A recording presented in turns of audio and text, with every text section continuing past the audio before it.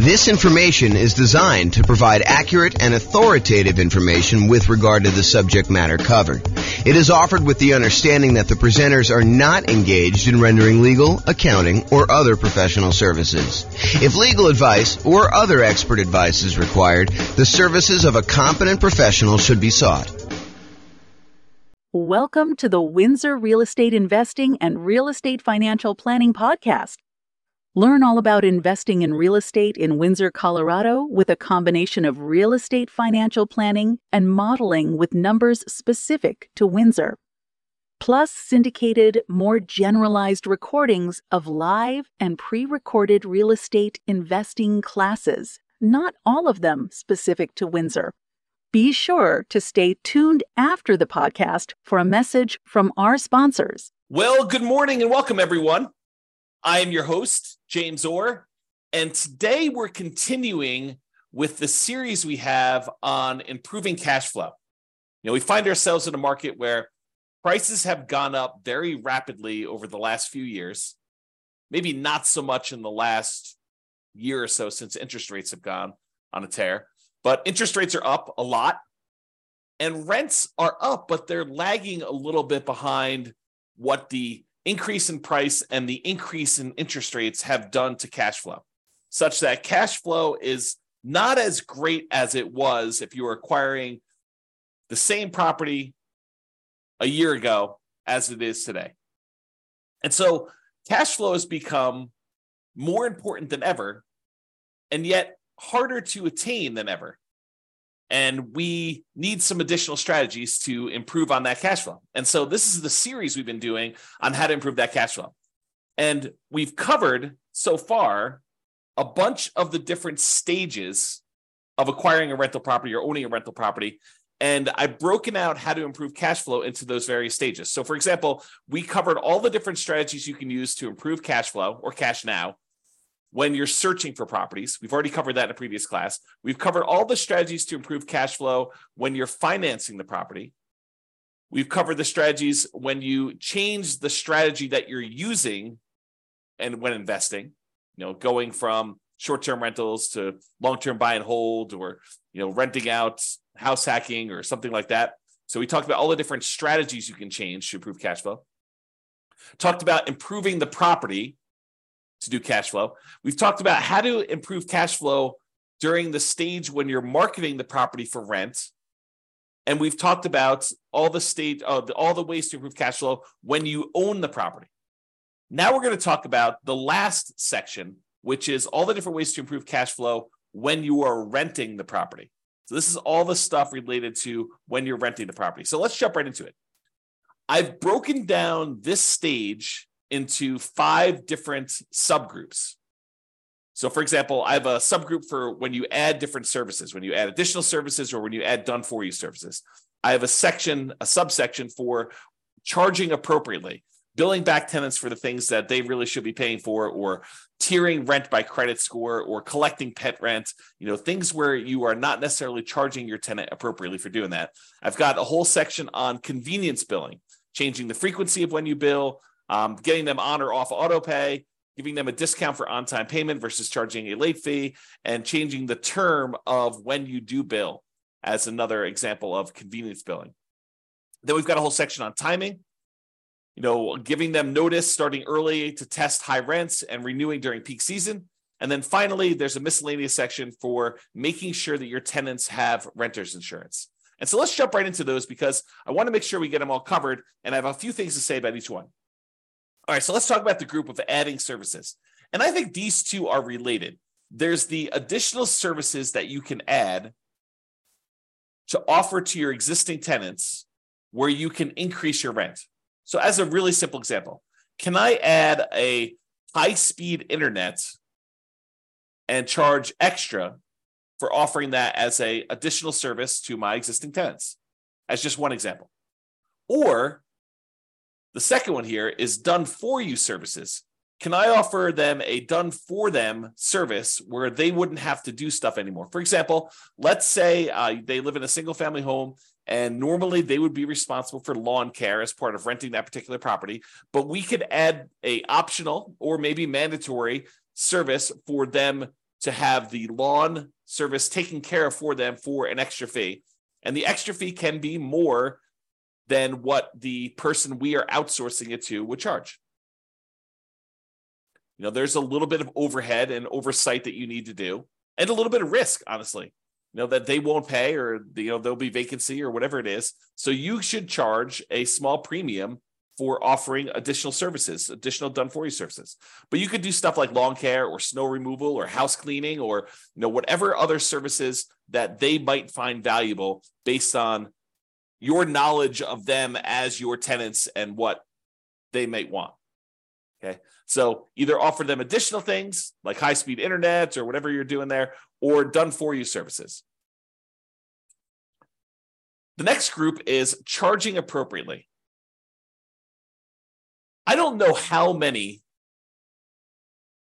times I brought clients out to look at a property where the current landlord is not billing back for utilities. They're renting their properties and they're saying, water is included in rent, or electricity is included in rent, when you could measure the utilities and bill the tenants back separately for these extra utilities.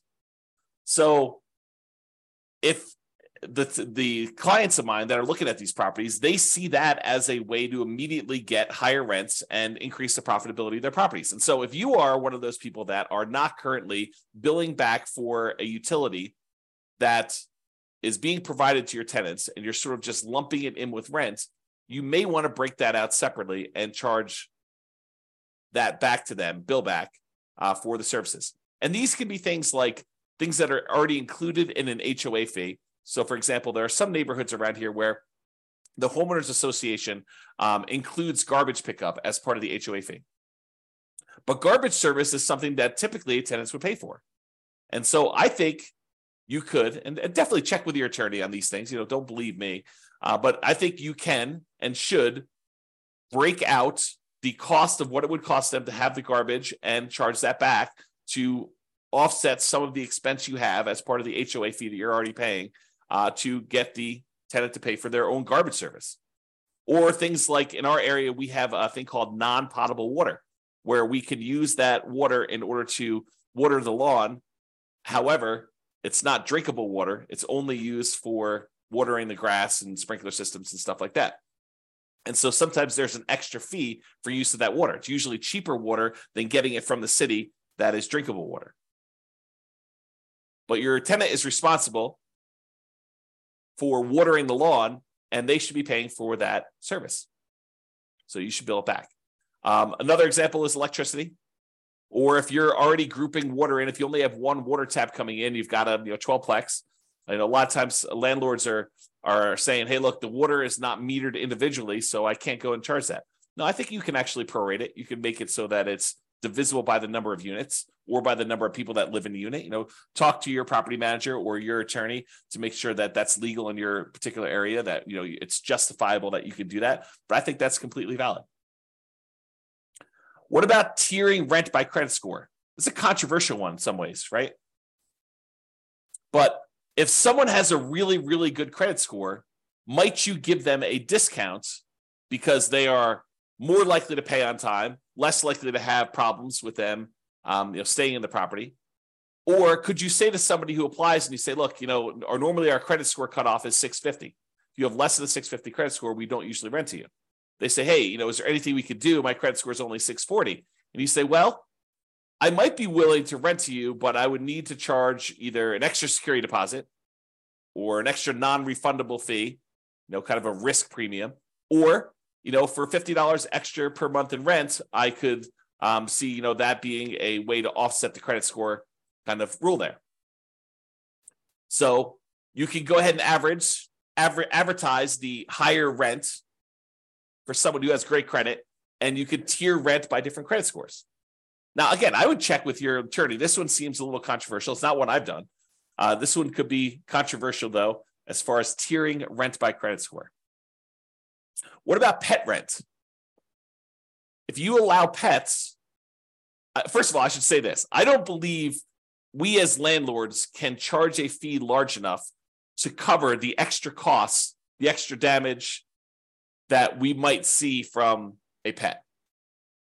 I think the extra, whatever it is, $15, $25, $35, $50 a month that you might get for charging extra pet rent for a poorly behaved pet would nowhere near make up for the damage we would have if their pet does damage to the property. In fact, it may not even be covered by their full security deposit. So some people will charge pet rent or a non-refundable pet fee in exchange for them having pet, or both, in some cases. Okay, so can you charge pet rent if someone has pets? Is another way to increase rent on a property. Let's talk about some convenience billing options. For example, some tenants get paid weekly or biweekly or monthly. And most landlords offer billing on a monthly basis.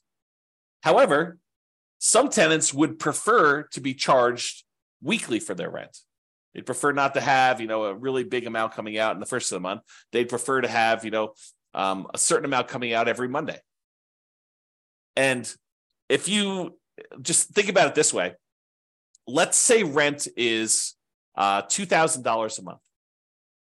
And so $2,000 a month, normally if you charge monthly, you'd be collecting $2,000 times 12 or $24,000 a year in rent.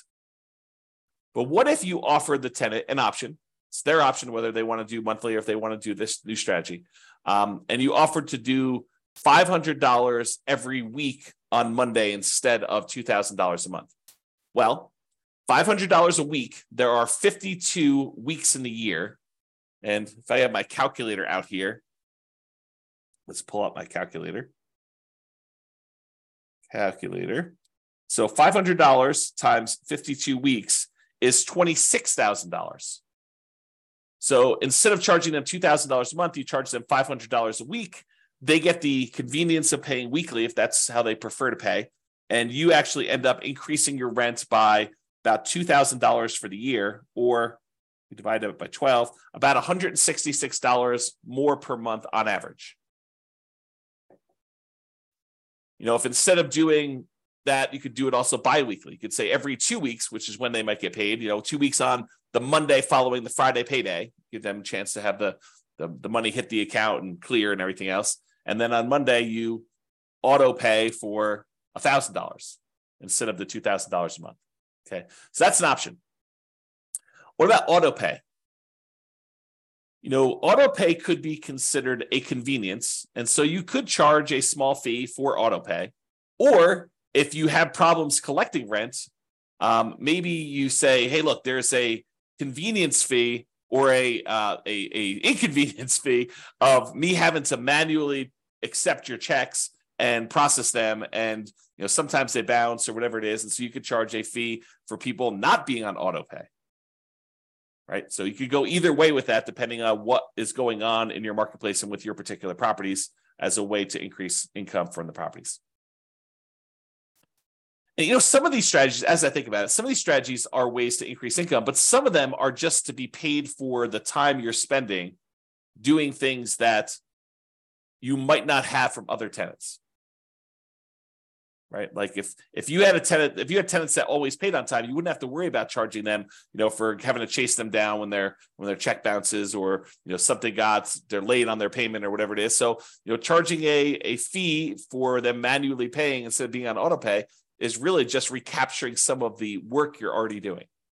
It's being paid for the work you're already doing, extra work that you're already doing that if they paid on time wouldn't be an issue. Or if they were on auto pay, wouldn't be an issue. Instead of having a late fee in your lease, some landlords prefer to offer a discount for on-time payment. So the way that this could work is, let's say rent, if you pay on time, is $2,000 a month. However, if you don't pay on time, it's a $50 or $100 late fee.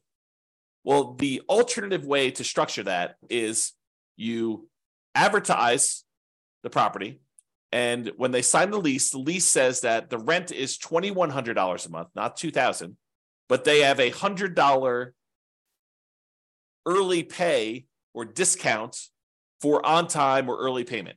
So that if they pay before the first of the month, it's $2,000. If they pay after the first of the month, it's $2,100. So it's not a late fee. It then is, that's what the normal rent is. However, if they pay on time, they actually get a $100 a month discount.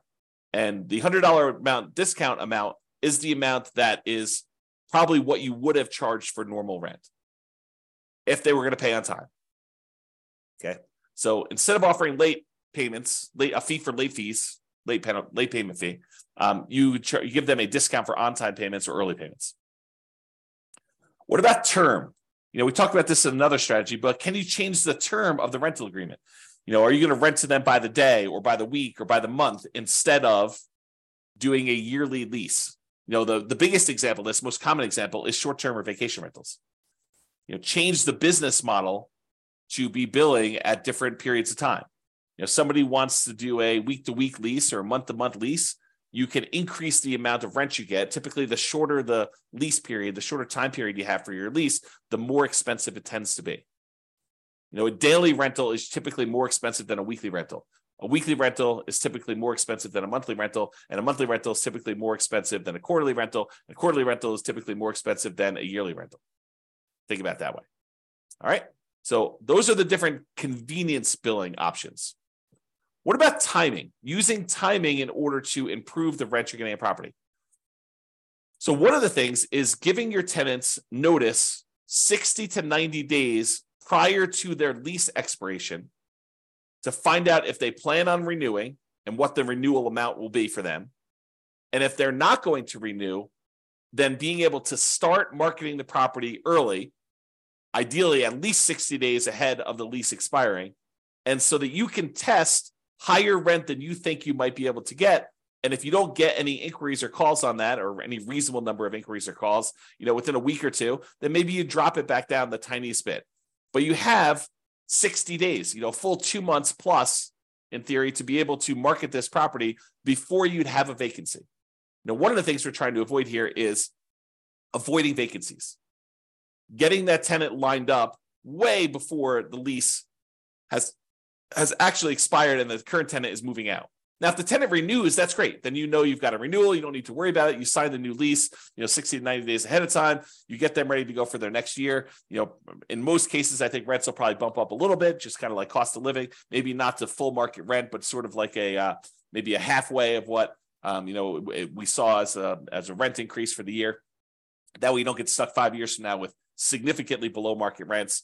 You're kind of like increasing a little bit each year. But then if they decide not to renew, then you have this head start to be able to test high rent and test early and lower your rents if you're not getting the responses you need in order to get that property filled before it goes vacant. And then ideally, you want to be renewing in peak season. So schedule your leases to end during peak rental season. And that may be a little bit different depending on what market you're in. In our market here, it's probably in the springtime, kind of like spring to early summer, like May. So schedule your leases to end during peak rental seasons. You don't want a lease to end between Thanksgiving and Christmas in most cases. So what if you have a tenant that gets evicted and they happen to have the property vacated, right after Thanksgiving? Do you do a year lease from Thanksgiving? No, you do not. You market the property because it's vacant right now, but you tell them that the lease is either a short lease, like it's a 6-month lease to get them on cycle, or it's a long lease, it's an 18-month lease to get them on cycle. But you don't voluntarily put a year-long lease in place to have yourself be vacant again in Thanksgiving and Christmas. You're setting yourself up for failure. You're setting yourself up for below market rents if you're constantly having to market your property between that Thanksgiving and Christmas time. So you want to go and optimize your rent. So sometimes you might have a 14-month lease. Sometimes you might have a 17-month lease. Sometimes you might have a 6-month lease, although I prefer to do at least a year. But you do whatever you need to do in order to get on peak season if you find yourself having to lease a property at a less than optimal time for the first one. Then after that, ideally the lease is coming due in a period of time where it's optimal and you can just renew for 1 year at a time based on that. But get on cycle to begin with and then work with that. Okay. So those are all the things with timing, making sure the timing is in your favor for doing that. And then finally, renter's insurance. And you might be saying, renter's insurance? James, why is renter's insurance on here as a way to improve cash flow? Well, It's not an issue unless there's a claim, right? If you have a tenant living in a property and something happens to the property, there's a fire, there's some type of flooding, there's a roof leak or something like that, and something in the tenant's property gets damaged, and they come after you to pay for their $5,000 kind of like furniture stereo system because the leak was there and they somehow think it was your fault. If they have renter's insurance, their renter's insurance will cover them for the damage. If they don't have renter's insurance, they think you're responsible for the damage and they're going to come after you.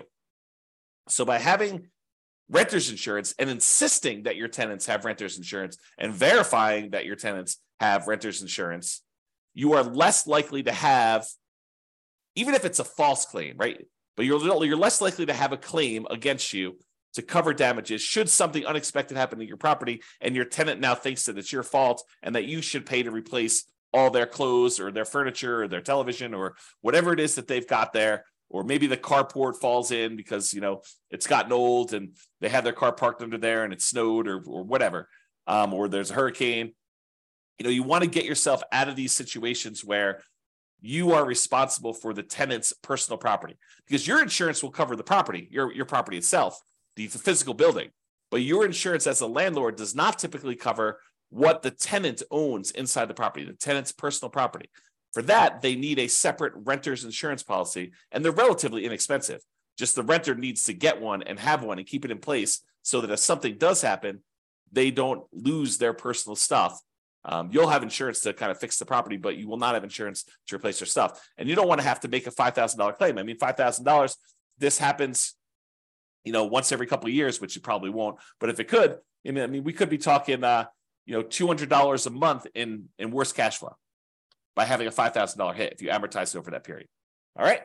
So in conclusion, optimizing cash flow is really about maximizing income whenever we can and minimizing expenses. And today, I think a lot of the ideas we had, there may be a couple in there that were a little bit larger, but a lot of the ideas we have were like really small amounts. And I think for a lot of folks, you wouldn't even bother with a lot of these unless you were really trying to optimize and get like the most small wins on your property. I think for the most part, if you do the big things, use the right strategy, get the right financing in place, kind of do the things to make sure that your property is rented and rented right. I think you don't need to play around with some of these things that might increase it by $25 or $50 a month. Because I think you get to a point where if you've already optimized in other areas, adding these additional ones on there start to get excessive. If rent was $2,000 a month, and you've done a couple things to kind of bump it up to $2,050 or $2,100 or maybe $2,150, if you think you're going to add another thing on there that's going to get you an extra $35 or whatever it is, I think it's harder and harder to do those extra amounts. The further you get away from kind of like the range of rents that you're getting, the harder it is to get those additional wins, additional improvements. Okay. So there are things you can do on properties you already own that will improve your cash flow. That's sort of what we talked about today. It is better, in my opinion, to take a more holistic approach, look at all of the different stages, look at all of the different ways that we can optimize, and pick the ones that make sense for you and your particular situation and your particular properties. All right. That's all I got. I hope you've enjoyed this particular class. Have a great day. Bye-bye for now. With home prices up, mortgage interest rates up, and rents up, but not quite enough to counteract the higher prices and interest rates, cash flow on rental properties in Windsor is harder than ever. Book a call with the Real Estate Financial Planner to apply our proprietary 88 strategies to improve cash flow on your rentals. See the show notes for a link to schedule your call and improve your cash flow today. If you're a real estate agent, lender, or professional in Windsor that wants to help our real estate investor listeners, consider reaching out to learn about collaboration opportunities with this podcast. We'd love to add more value to our listeners by having you assist our investors buy, sell, and finance their real estate investments. See the show notes to schedule a call to discuss collaboration opportunities.